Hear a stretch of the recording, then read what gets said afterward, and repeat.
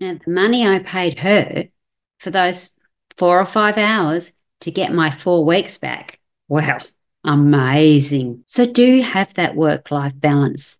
Bring in some exercise so that you are moving around, because there is way too many coaches that are not looking after themselves. So please, don't you add to that list. Welcome to Small Business Talk for Coaches with Kathy Smith. This podcast is the ultimate resource for coaches looking to transform their coaching passion into a thriving business. Kathy Smith began a journey as a marketing professional in 2001 and has helped thousands of businesses to grow. Kathy specialises in helping coaches and is dedicated to showing you how to get your first clients and then many more. If you are ready to take your coaching practice to the next level, then you are in the right place. Whether you are just starting your coaching journey or you're an experienced coach not seeing the results you desire, then this podcast is for you. Welcome to Small Business Talk for Coaches, episode 225. Last week we talked about goals for growth, about how to set goals and make sure that those goals are going to serve you. We also talked about avoiding the shiny object syndrome, those things that may have gobbled up your cash flow last year. So having a look at that and making sure that's not going to continue with things that don't serve you and you're no longer using. We also talked about prioritizing yourself. The airlines have got it so right. Put the oxygen on yourself before you help others. And as coaches, we can get depleted quite easily. So make sure that you are doing that. So today's topic I thought would be a good follow-on from that. And it's about prioritizing your time, making sure that your time is the most useful that you can make it. So let's have a look and see what we can help you with there. Time management is really critical for coaches, not only for maintaining your day and making sure you get through the things that you really want to and need to, but also for maintaining the relationship with your clients.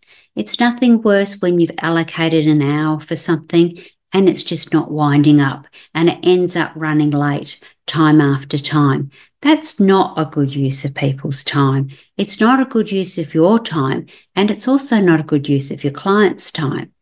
And then they get sloppy. They get to know that you're going to run late. And then that can become a cascading event. So making sure that you are sticking to a time. And if it runs early, then maybe it's just a check-in with them. Is there anything else that we can help on this call? Is there any other topics you need to discuss in the 10 minutes we have left? And quite often, busy people will say, no, got what I needed today. Thank you very much. And then you can move on. Make sure that you use that time efficiently too. And it might be just taking a breath and getting some downtime. It doesn't have to be filled with something else that's busy. A great tool for coaches is the Eisenhower matrix. It's where, I'm sure you've all seen it, straight down the middle vertically and then straight across horizontally. Then you mark it into 4 quadrants.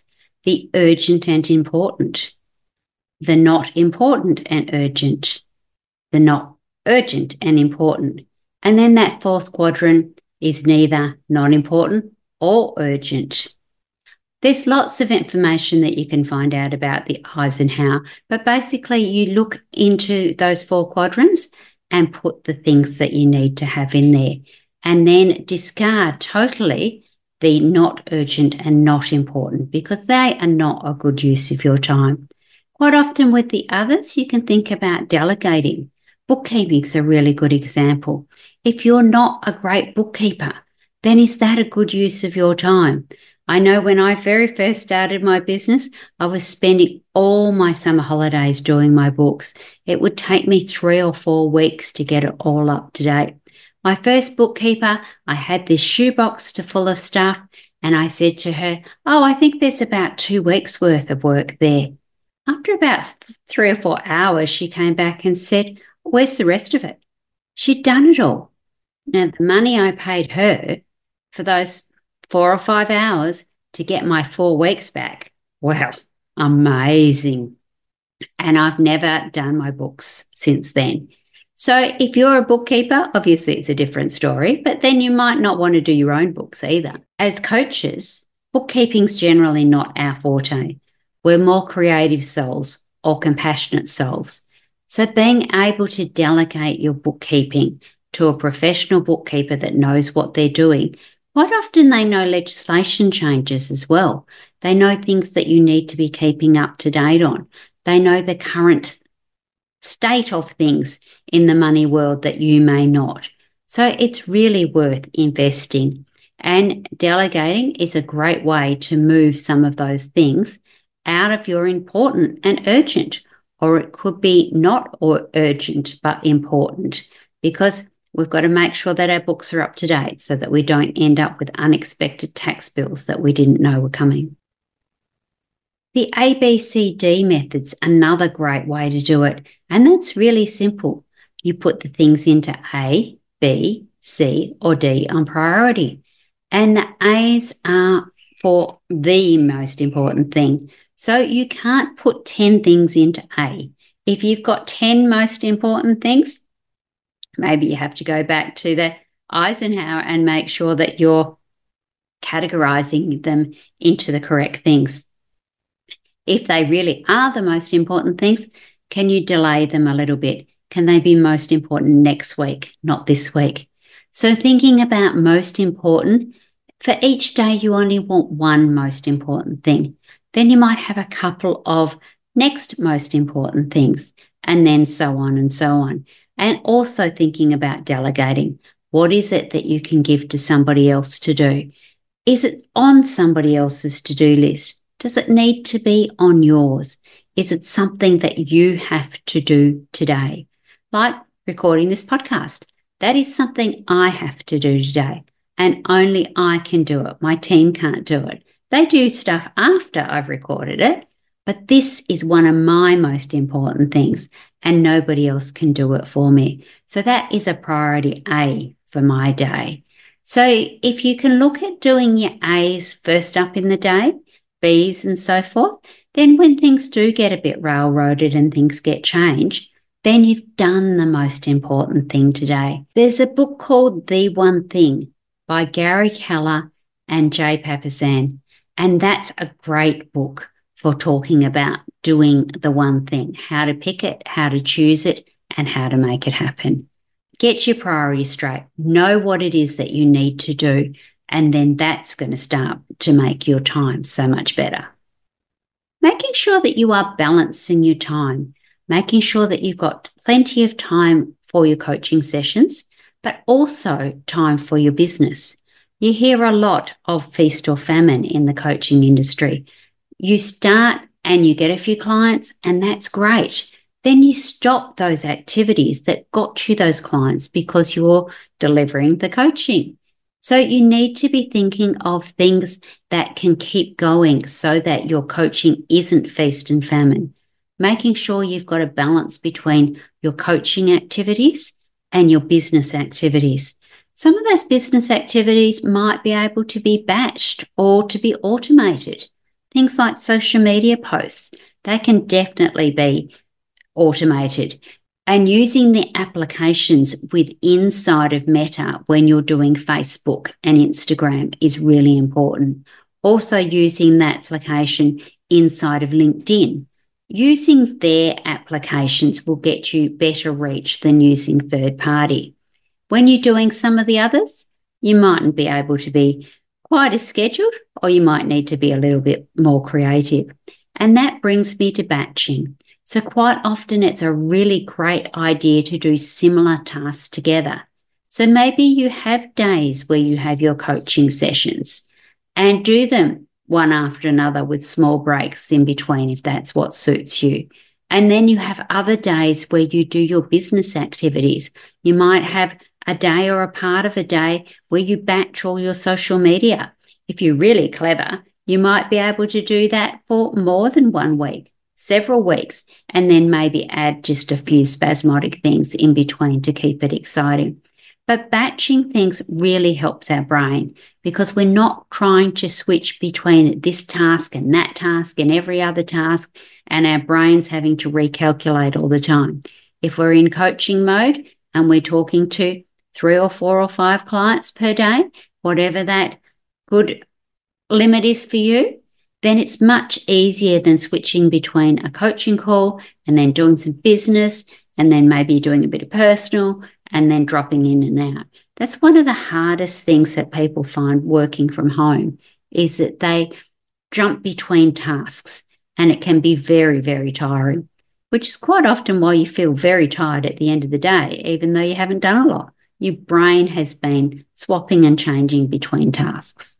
So when you're thinking about batching, time blocking can be another great way. Okay, I've got coaching calls for this amount of time. I've got lunch, and then I've got some more coaching calls. Or I've spent the morning doing my social media. Don't just have it as an open slather. Go, okay, my social media is going to be in 2 blocks of an hour.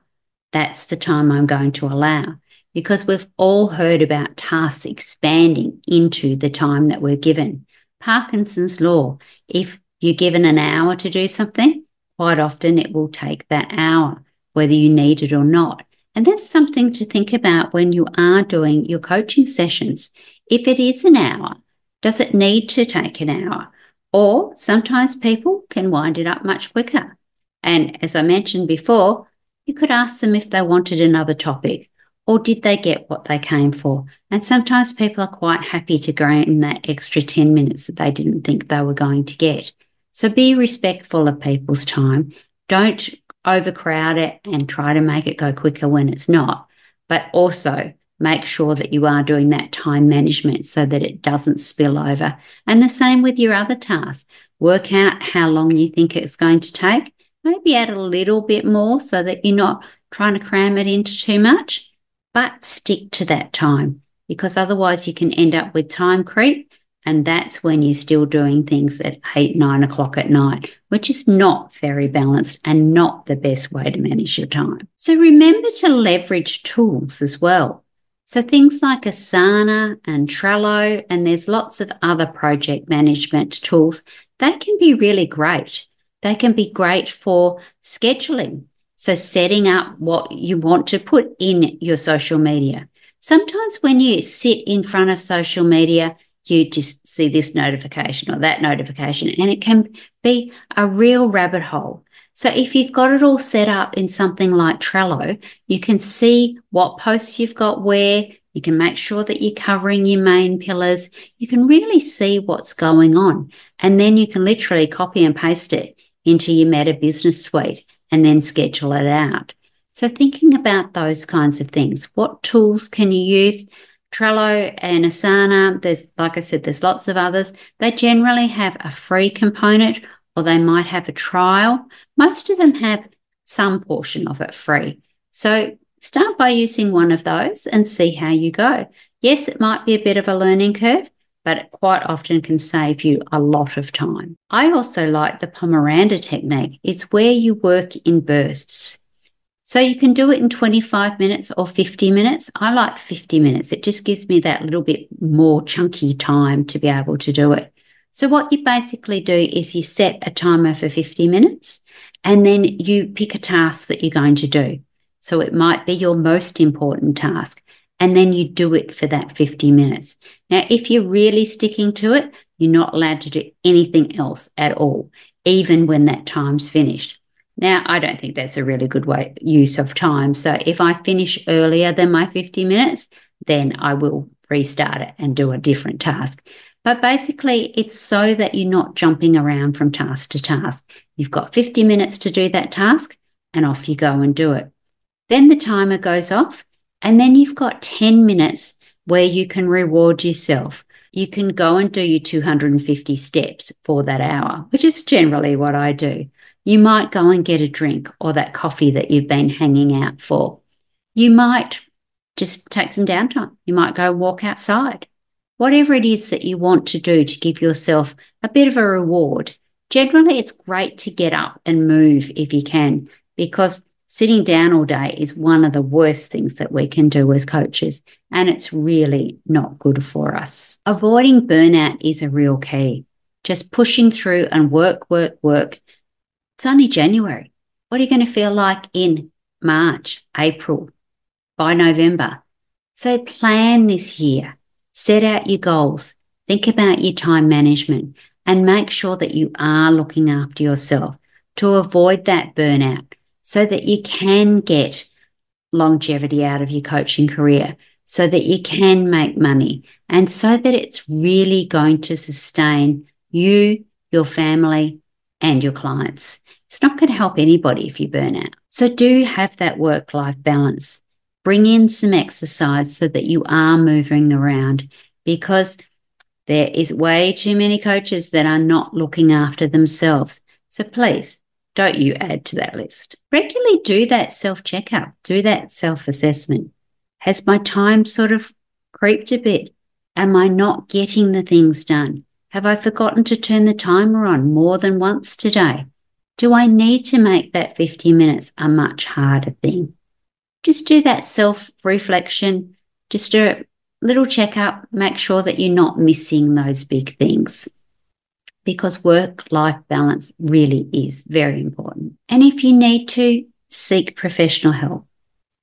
And as a coach, we know you should have a coach.